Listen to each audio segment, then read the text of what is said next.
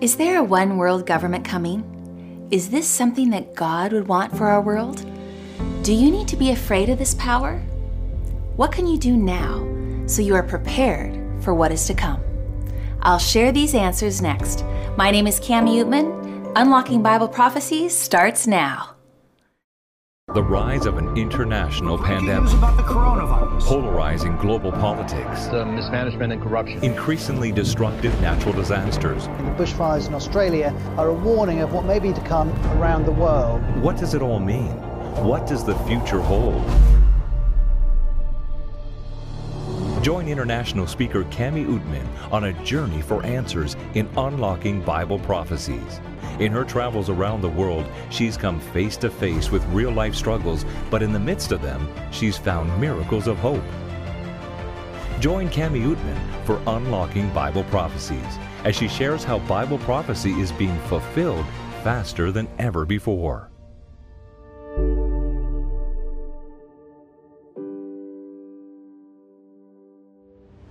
Welcome back to Unlocking Bible Prophecies.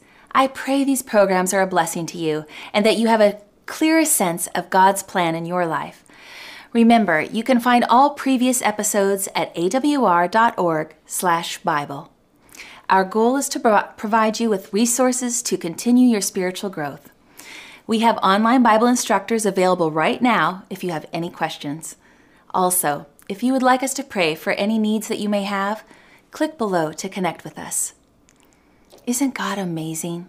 Yesterday we learned that we do not need to fear the mark of the beast, and most certainly do not need to receive it. In fact, God is preparing His people right now through the Holy Spirit, so we are ready to face the end days. You can receive His seal through a Holy Spirit-inspired, prayerful obedience to Him. Today, we will continue to focus our attention on end-time events and see an amazing prophecy unfold. God, through the Apostle John in the book of Revelation, predicted a time in our future where church and state will reunite once again. Has that already begun? Are we about to enter that time? Stay with me for the answers to these very important questions. Let's pray now and begin our study, The Harlot. Heavenly Father, Lord, empty me of self and fill me with your Holy Spirit. Anoint my lips with only your words, and may I be your vessel right now to clearly give a message, Lord, that is so important for our generation. Be with me now, Lord, and speak through me. In Jesus' precious name, amen. A pastor in Tanzania encouraged his members to use a Christian radio program as a witnessing tool to share the messages with their friends and family. Mama Miembe took this to heart and began carrying her little radio with her wherever she went. Now, Mama Miembe had a garden located by the town's bar. Daily, as she tended to her plants and vegetables, she sat down her radio and turned the volume up. Inside the nearby bar, the owner began to listen and take interest. He became so intrigued with what he heard coming from the radio in the garden, he decided to find the channel on his own radio so he could hear it better. While serving his customers, he listened intently to sermons like Unlocking Bible Prophecies. Soon, he was not the only one listening. The drunkards who daily came by started to listen and ask questions.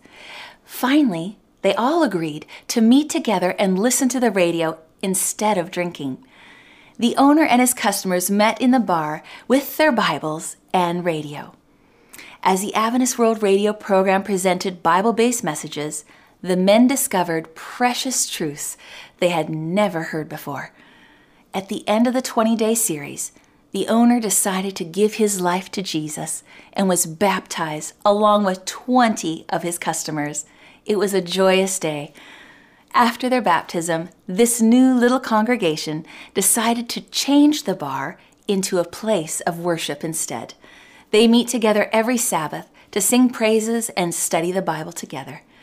Mama Miembe often joins them with a heart full of joy for what God was able to do through her. Is this not an amazing testimony to the power of the gospel? a place of frivolity and drunkenness, is now a place of praise and worship to our Creator.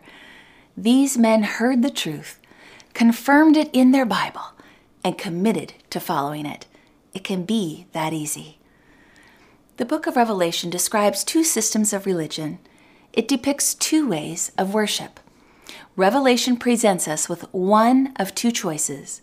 It really does not leave us any middle ground. You can no longer remain neutral. It presents a strong appeal to men and women in the last days of Earth's history. Jesus makes an urgent call to commitment. This appeal can be summarized in the symbolism of the two women in Revelation. The woman in white is described in Revelation 12. In prophecy, a pure woman symbolizes the bride of Jesus, or the true church. In Jeremiah 6:2, the prophet says, "I have likened the daughter of Zion to a lovely and delicate woman." The daughter of Zion is a term portraying God's people. Here God compares his church to a beautiful, pure woman. In Ephesians chapter 5, Jesus is a faithful husband to his church, the bride. In Revelation 12, there is a striking symbol of a woman dressed in white. She is faithful to her true lover, Jesus. She's undefiled with the corruption of false doctrine. She is described as Christ's bride, or his church on earth. In Revelation 17, another woman arises. This woman rides upon a scarlet-colored beast. The Bible calls her a harlot woman. She has left her true lover, Jesus, and this harlot is the apostate system of religion. Tonight we will look especially at this harlot. As we study this subject together, we will see how crucial our theme is. If it's in the Bible, I believe it. If it disagrees with the Bible, then it's not for me. Even if the whole world follows fables and human dogmas, we need to stand on God's word. And if none go with me, I still will follow. The New Testament church, God's true church, radiates purity and holiness because Jesus is predominant in her life. Her affections and heart are fixed on him. Her love can be given to no other. She will never betray him, as he is her everything. She is the faithful bride of Christ. But this beautiful picture changes. Another woman saunters onto the scene, in direct contrast to the pure woman in white. Revelation 17:1 says, "Then one of the 7 angels who had the 7 bowls came and talked with me, saying, 'Come, I will show you the judgment of the great harlot, who sits on many waters, with whom the kings of the earth committed fornication, and the inhabitants of the earth were made drunk with the wine of her fornication.'" Here's a picture not of the true church, but of the fallen church. The harlot has walked away from her true lover, Jesus. What does it mean she sits on many waters? The Bible interprets itself in Revelation 17:15. "The waters which you saw, where the harlot sits, are peoples, multitudes, nations, and tongues, with whom the kings of the earth have committed fornication." Well, what is fornication? It is an illicit, adulterous union. In the fallen church system, the church is united with the state. In the true church system, the church is united with Jesus. The fallen church looks to the kings and the political leaders of the earth for power. And when the church leaves its true lover Christ, it instead has to look for power from a secular source, as it is no longer connected to Jesus. This church looks for power from the kings of the earth or the state authorities. This adulterous woman catches the attention of the masses. She knows how to seduce new lovers, draped in her purple and scarlet red, dripping in jewels and sitting upon a scarlet-colored beast. This fallen church gets her power from the state as she influences the governing bodies to support her false teachings. She passes around her wine cup of false doctrine. This world becomes intoxicated with error. Millions drink of the wine of Babylon and are deceived. Revelation 17 verse 3 So he carried me away in the Spirit into the wilderness, and I saw a woman sitting on a scarlet beast, which was full of names of blasphemy, having 7 heads and 10 horns. This false system of religion is in opposition to God. This is Satan's counterfeit. God is painting a vivid picture of warning when he assigns kings and kingdoms to beasts in prophecy. He's saying, heads up, everybody, pay attention. These beasts fall into the harlot's traps, from which she then derives her power to influence kings and govern laws for her own agenda and corruption. The harlot binds an illicit union between church and state. On page 593 of the Jamieson, Fausset, and Brown Commentary, Volume 4, Philippians to Revelation, these Protestant authors make a remarkable statement on Revelation 17. State and church are precious gifts of God, but the state, being desecrated, becomes beast-like. The church, apostatizing, becomes the harlot. Revelation 17:4 says, the woman, or fallen church, was arrayed in purple and scarlet, and adorned with gold and precious stones and pearls. Let's think about this. Do you know of a religious system whose priests wear purple and scarlet? Yes. Frequently, cardinals wear scarlet, and these priests wear red on Good Friday and Palm Sunday, Pentecost, and purple on Advent, Lent, and at funerals. The official clothing worn by the Pope is richer in gold and jewelry than any earthly crown. The papal's tiara's value is beyond comprehension. Riches are lavished on the icons of Catholicism. Golds, pearls, and precious stones deck the statues of saints and Catholic buildings worldwide. Now, I'd like to pause right here. It is important for me to personally tell you that the topic we are talking about tonight is a sensitive one, and the information shared is not intended to accuse individuals, but show prophecy fulfilling. I believe there are many sincere seekers of truth in every walk of life, and when truth is revealed, they follow it. The information quoted here is directed only towards the system of Roman Catholicism that has a number of doctrines which we will see clearly go against Scripture. I believe you are here with me because you seek truth, no matter how difficult it is to hear, friend. Now, continuing in verse 4, having in her hand a golden cup full of abominations and the filthiness of her fornication. In other words, in the hand of this fallen system of religion whose colors are purple and scarlet, there is a golden wine cup, and all the world drinks and becomes confused and intoxicated by these false doctrines. Revelation 17:5 says, and on her forehead a name was written, Mystery, Babylon the Great, the mother of harlots and of the abominations of the earth. Okay, so the Bible says she's a harlot as well as a mother, which means she must have children. We will see that not only does the Bible identify Roman Catholicism as the mother, but the Catholic system calls themselves the mother of all churches. In September of 2000, the Vatican decreed that the Catholic Church is the, quote, mother of all churches, end quote, and banned the term sister churches to describe other denominations, as this could harm Vatican efforts towards unity with other believers. Not sisters, but daughters. Quoting Cardinal Joseph Ratzinger, who later became Pope Benedict, he said, quote, it must be always clear that the one holy Catholic and Apostolic Universal Church is not the sister, but the mother of all the churches, end quote. Protestant denominations came out of Catholicism, but have retained some of her false doctrines. These are the daughters of the Mother Church. Friend, no matter what your religion, God is calling you back to His truth. That's all that matters. He is so merciful that He is giving us warning that we are running out of time. God is calling people from all around the world, in every culture and religious sect, and they are responding. Like in India, when I was asked to share a similar message with a congregation of pastors and bishops in a capital city.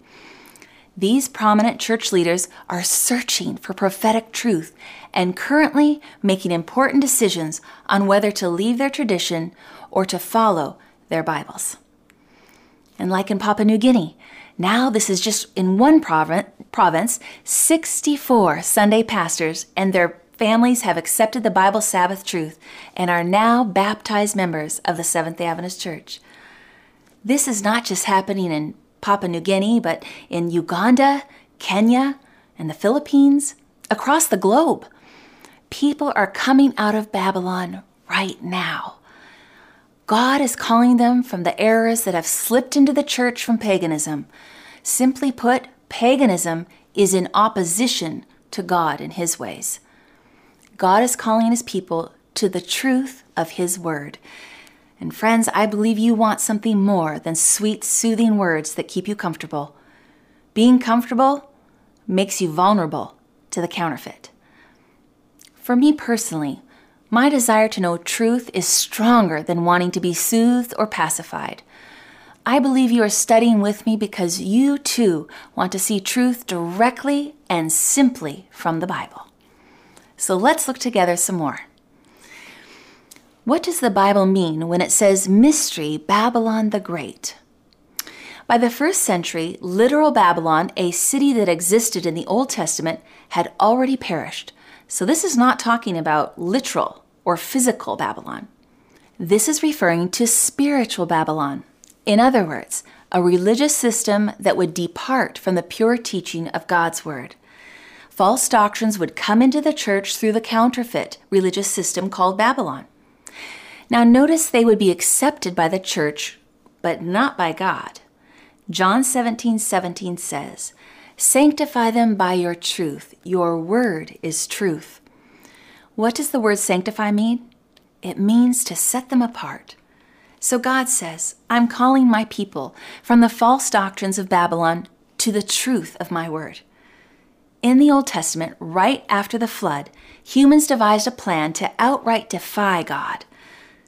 A massive structure which became known as the Tower of Babel is mentioned in Genesis 11 verse 9.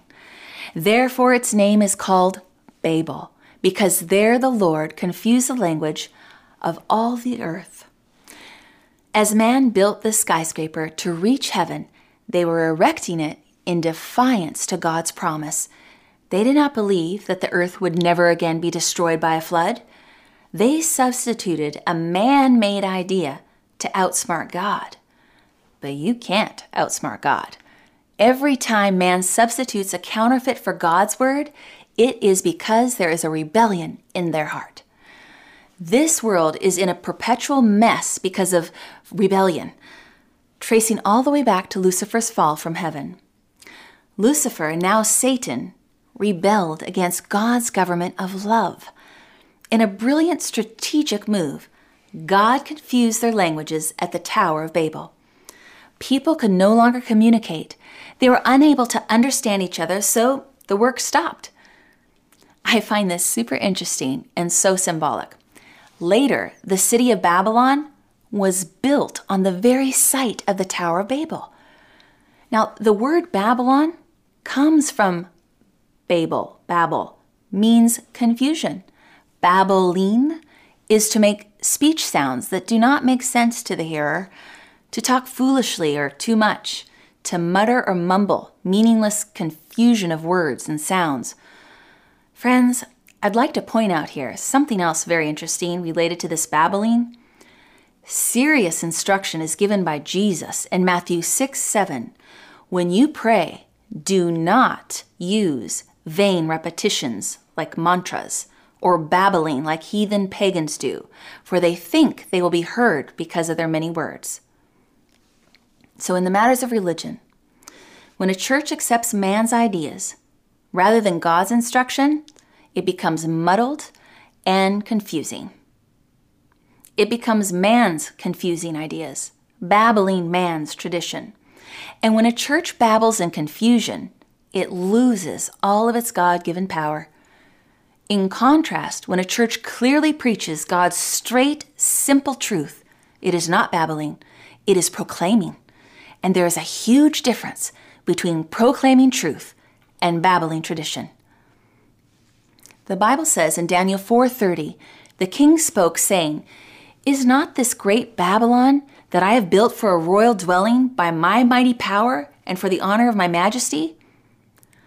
Spiritual Babylon represents a man-made religion established by men, based on human teachings, established on human ideas. There is a form of man-made religion that is built by clever, brilliant human religious leaders that stands in opposition to the power of the gospel and the true church that Jesus built. Jesus is calling us from all human systems of worship. He is directing us back to the Bible, back to being loyal to Scripture. He's steering us to faithfulness to His Word. The Church of Jesus is not a man-made institution because it was built by Jesus Himself.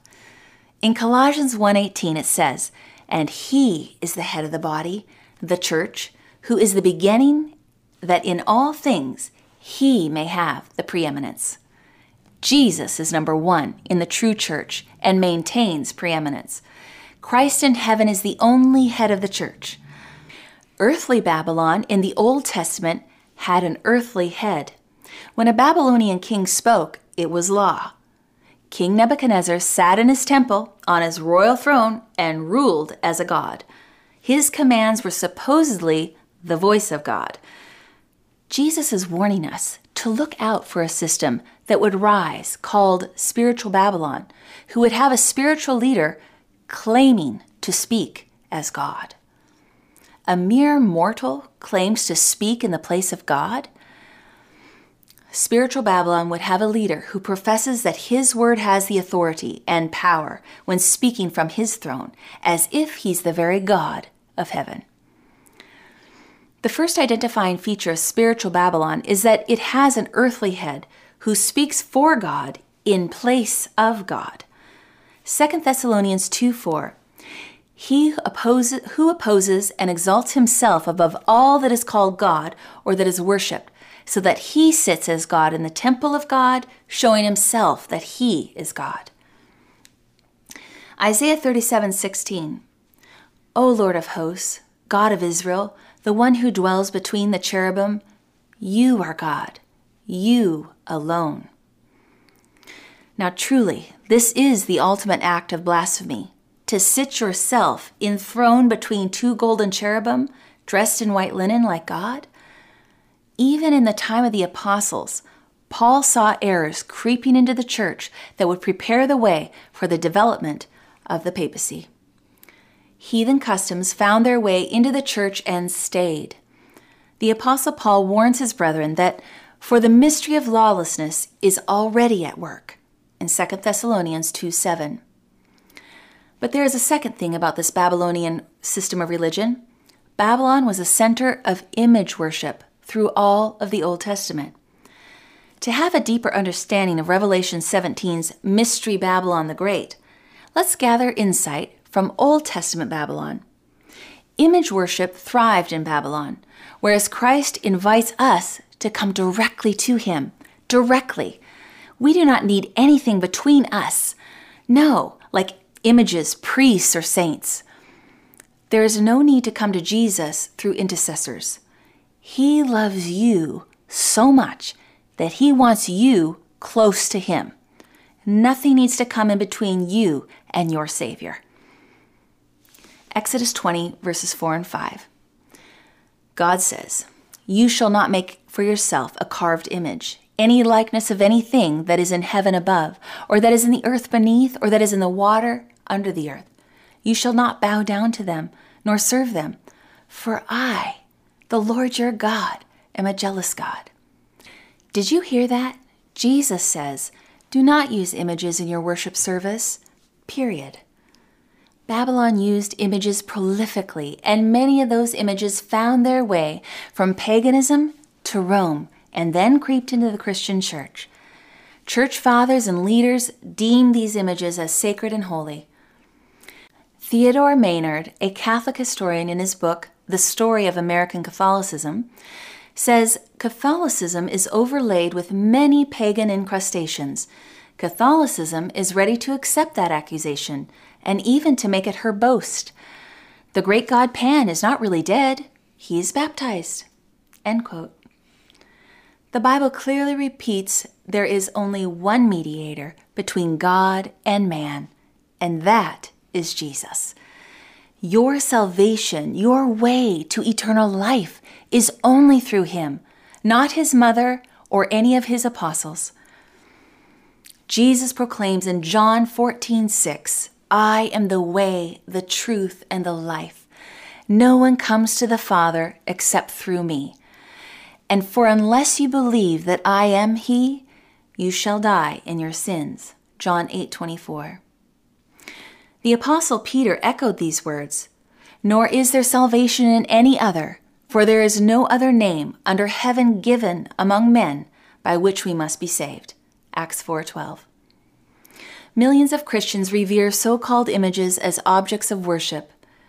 This is a counterfeit, distracting you away from the only one that can save you. This is one of Satan's deceptions to cloud human minds from the truth of God's word.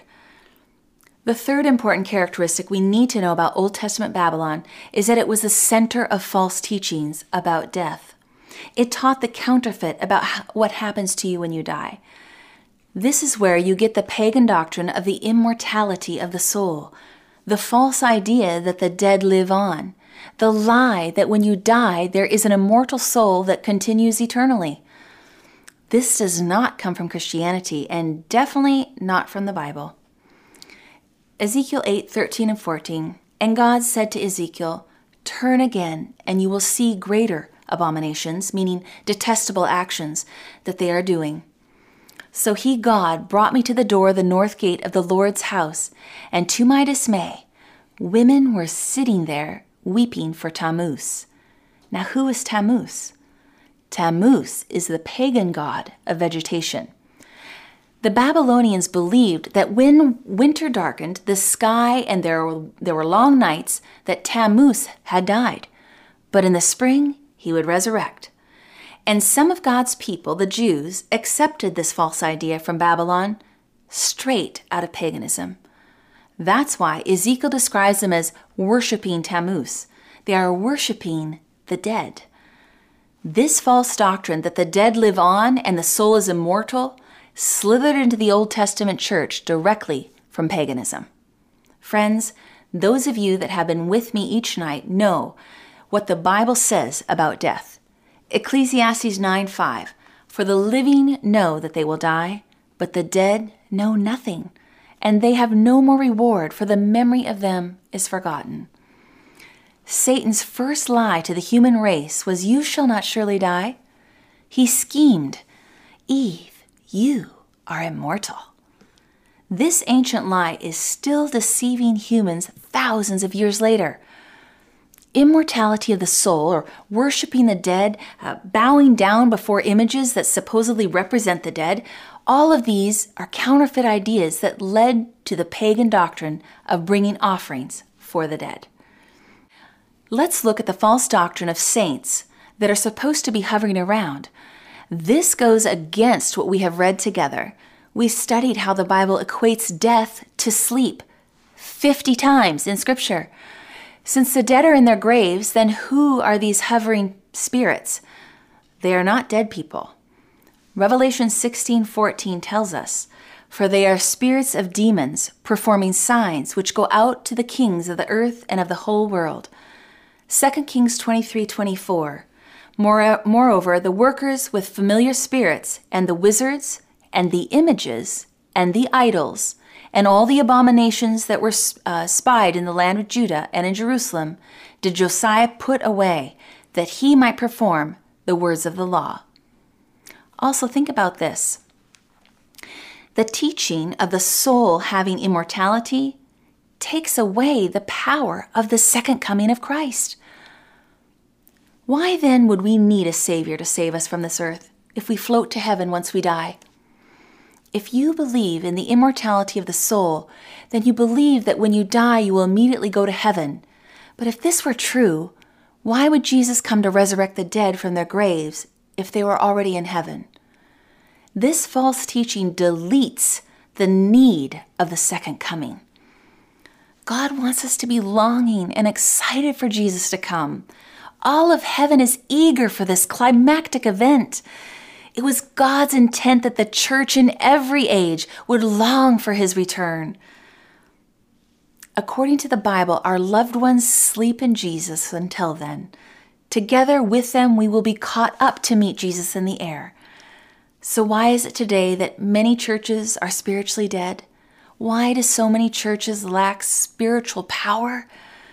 They have lost the urgency of the second coming of Christ, the burning passion for Jesus to come.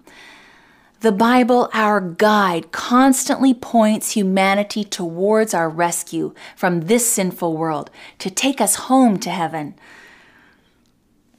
Now back to Babylon. It was also the center of sun worship. All sun worship came through varying pagan channels. Ezekiel 8:16, and this is an important text. So he brought me into the inner court of the Lord's house, and there, at the door of the temple of the Lord, between the porch and the altar, were about 25 men with their backs toward the temple of the Lord, and their faces toward the east, and they were worshiping the sun, S-U-N, towards the east. Here is a fascinating bit of history which helps us understand the origin of Sunday worship. The Jews accepted the Babylonian idea that the soul was immortal, so they were praying to dead Tammuz. They were in the temple of the Lord's house, the Jewish temple, where they were supposed to be worshiping God. They literally turned around and faced the sun so that they would be facing the sunrise towards the east. These leaders were worshiping the sun, that's S-U-N, instead of sun, S-O-N. This is a slap to the face of God. Sun worship slithered its way into the church. Babylonian religious practices united with Judaism. Then the worship of sun came into the Christian church. The Worship of Nature by James G. Fraser, Volume 1, page 529, says this, quote, "In ancient Babylonia, the sun was worshipped from immemorial antiquity," end quote. The sun was revered, considered holy. The sun was part of that worship system. This was Satan's attack early on in the Christian church. The history book, The Two Babylons, by Dr. Alexander Hislop, page 105, says this, quote, "To conciliate the pagans to nominal Christianity, Rome, pursuing its usual policy, took measures to get the Christian and pagan festivals to amalgamate, and to get paganism and Christianity, now far sunk in idolatry, in this as in so many other things, to shake hands," end quote. So Christianity and paganism shook hands. Sunday became a vehicle to unite paganism and Christianity. Do you see what God is saying in Revelation 17? He's saying that many false doctrines would come into the church. He's warning that the great mother church drifted away from the truth of Scripture. Now, here's probably the most incredible, amazing statement I've ever read by a Baptist author. Those of you that are Baptists will be interested in this as well. The author of the Baptist Manual was Dr. Edward T. Hiscox. He made this interesting statement in 1893 to hundreds of Baptist ministers. He was explaining about how Sunday came into the church. Quote, "What a pity that it, Sunday, comes branded with the mark of paganism and christened with the name of the sun god, then adopted and sanctioned by the papal apostasy, and bequeathed as a sacred legacy to Protestantism," end quote. Now, that is a revealing statement by the author of the Baptist Manual. He says it's a pity that Sunday has come through the muddy waters of paganism, then into Catholicism, and then we Protestants have accepted it. Ezekiel the prophet would also say, what a pity, because God gave us the Sabbath as his sign.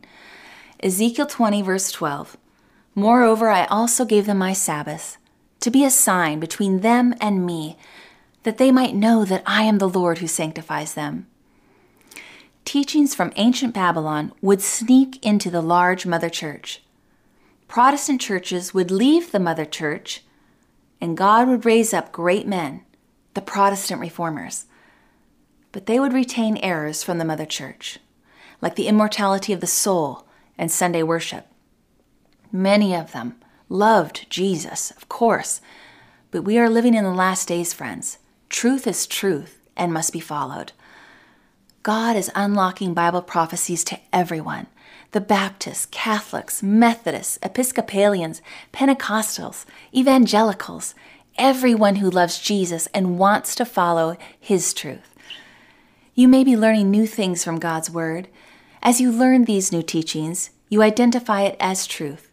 There is something in your heart that responds, "This is truth.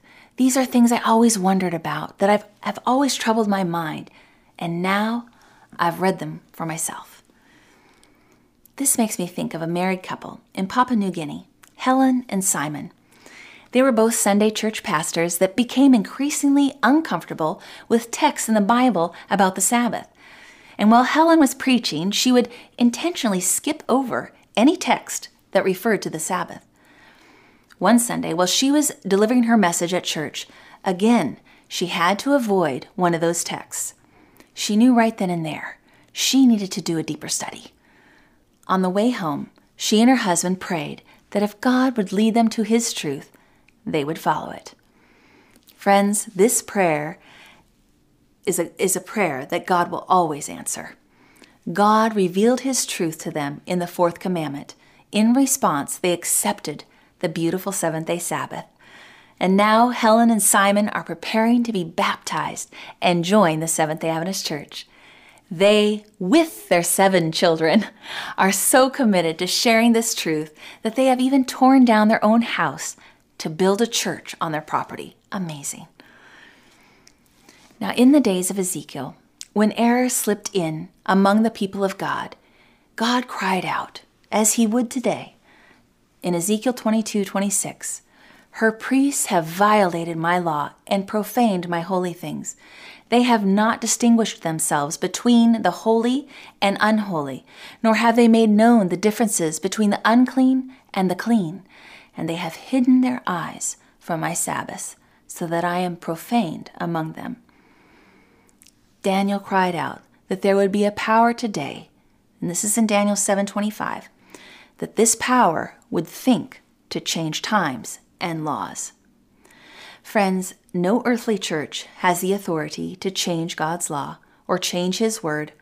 There is no question that preachers need to get back to preaching from the Bible, God's truth, and flee Babylon, the harlot woman. Babylon's false teachings about God's character and government are His reason for calling His people out. God abhors these false systems of worship. They are doctrines of devils.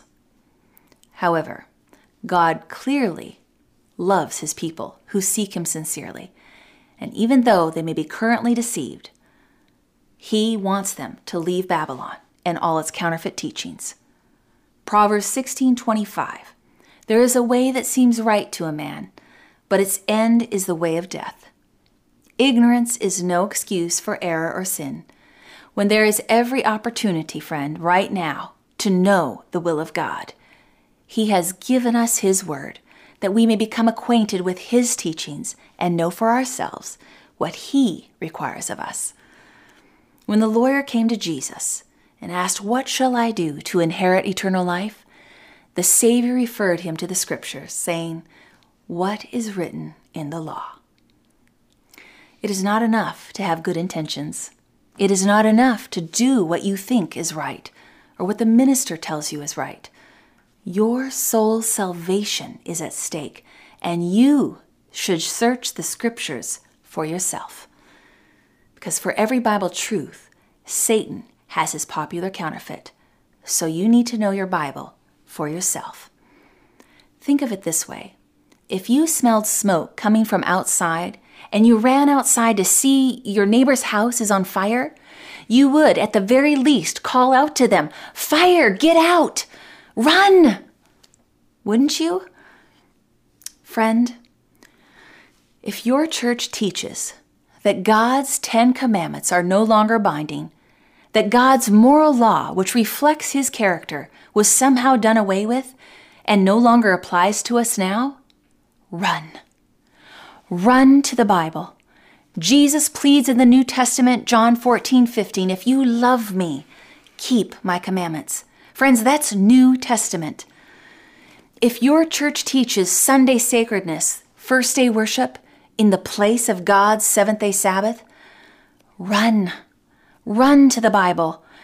This change in God's law is fully admitted by the Catholic Church as their prerogative, not God's. For I am the Lord, I do not change. Malachi 3:6. And if your church teaches that you have a second chance to be saved after Jesus comes, run, friend. We have seen repeatedly in Scripture together that Jesus brings his reward at his second coming for each person. Jesus compares it to the time of Noah, when the door of the ark was sealed shut. There is no second chance. Your opportunity is now. You are not guaranteed tomorrow, especially with our world in such a riotous uprise. Take care of what matters most, your salvation through Jesus. And friend, if your church teaches the secret rapture, run to the Bible. Together we have read that every eye shall see him coming in the clouds, with the brightness of his angels, with a shout and loud trumpets. This is a noisy, brilliant, worldwide, climactic, momentous event. Jesus' second coming is anything but secret.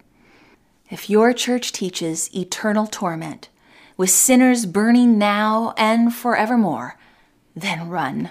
Run to your Bible. We studied the Scriptures and saw with our own eyes that hell is not burning somewhere. The fire will consume the wicked completely, and then it will go out. Hellfire is eternal only in its effects, not in its duration. Friend, if your church teaches the immortality of the soul, then you must run. We all sin and come short of the glory of God. The Bible confirms that the soul that sins, it shall die.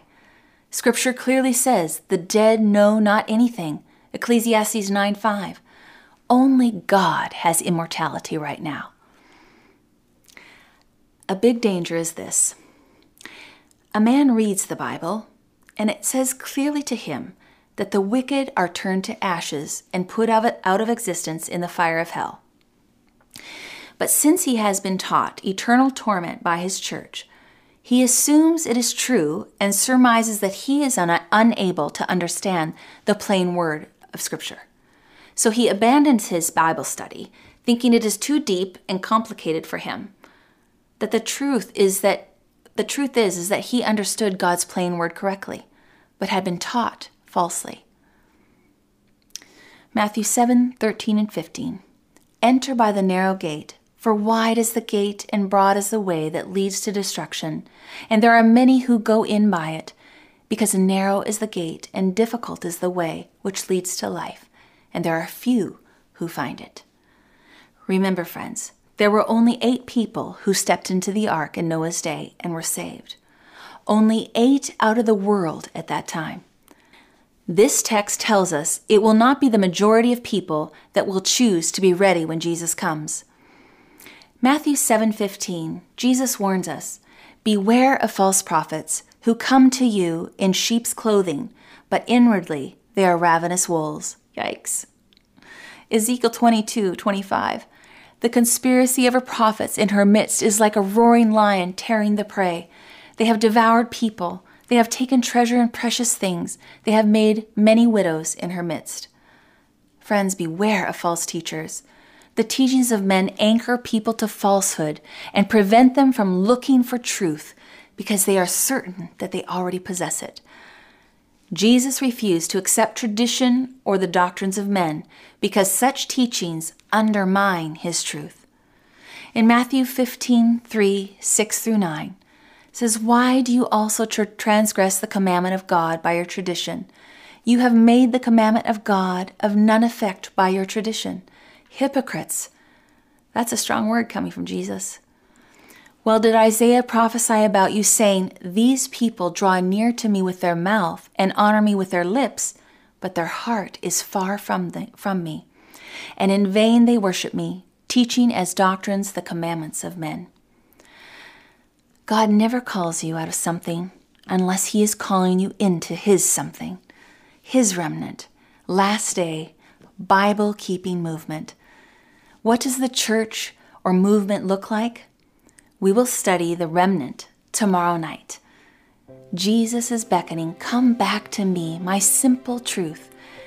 If your desire is to not stay in a fallen church, Jesus will give you the courage and strength to come out of Babylon and to take a stand on Bible truth alone. Now you may be wondering, what about the people in my life who need to know this truth? Friend, you will be a much greater witness to your loved ones and friends by following the footsteps of Jesus, more than you ever could be by staying in Babylon with them.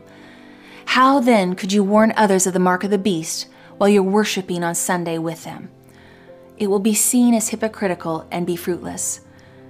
Jesus openly said that He has precious sheep who are not yet in His fold, but when they hear His truth calling them, they will choose His way. We are in this time frame now. We see the world crumbling. God's prophecies are coming true. Now is the time to listen and follow Him all the way. There is no more time left to sit indecisive on the Babylonian fence. When the testing times come, those who have made God's word their rule of life will be revealed. Just like in the summertime, there is no noticeable difference between evergreens and other trees.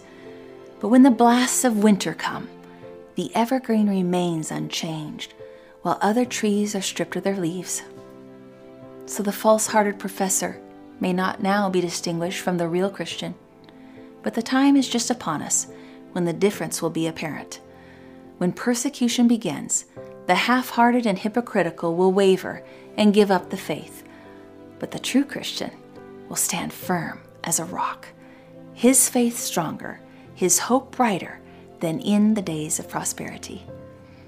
Jeremiah 6:16. This is what the Lord says: "Stand at the crossroads, look and see, ask for the old ancient paths, where the good way is, and walk therein, and ye shall find rest for your souls." Some of you may be standing in the crossroads tonight. Will you come out of Babylon and choose God's way? Friend, would you like to anchor yourself to truth and know that He will continue to lead you into all truth? Pray with me, friends. Heavenly Father, I pray for a special awakening in every heart tonight. Lord, you hear those crying out, "Take my life and let it be yours. I give it all over to you." And when everything seems to be crashing down around us, everything we once knew, we know we're not alone. Because of you, Lord, we can remain calm and assured in your promises. You have always been faithful to us. Lord, help me run to your Bible for every answer. And with every step that I take, you are before me and behind me.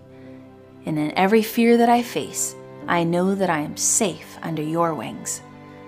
You are calling me out of confusion and into a freedom that only comes from you. You gave your life to give me mine. In you, I find my worth and my identity. I pray these things in all my heart. In Jesus' precious name, amen. Friend, is the Holy Spirit working on your heart right now? Are you thinking to yourself, I see it in the Bible, but how am I going to live it? My friend, when you commit to truth, Jesus makes the way. Let us know that you have decided to put your trust in Him by clicking the link. And thank you so much for watching Unlocking Bible Prophecies. Meet me back here tomorrow night to study God's description of His last day church so we can identify it from all the rest. Our topic is titled, The Remnant. Choose God's way. Good night, friends.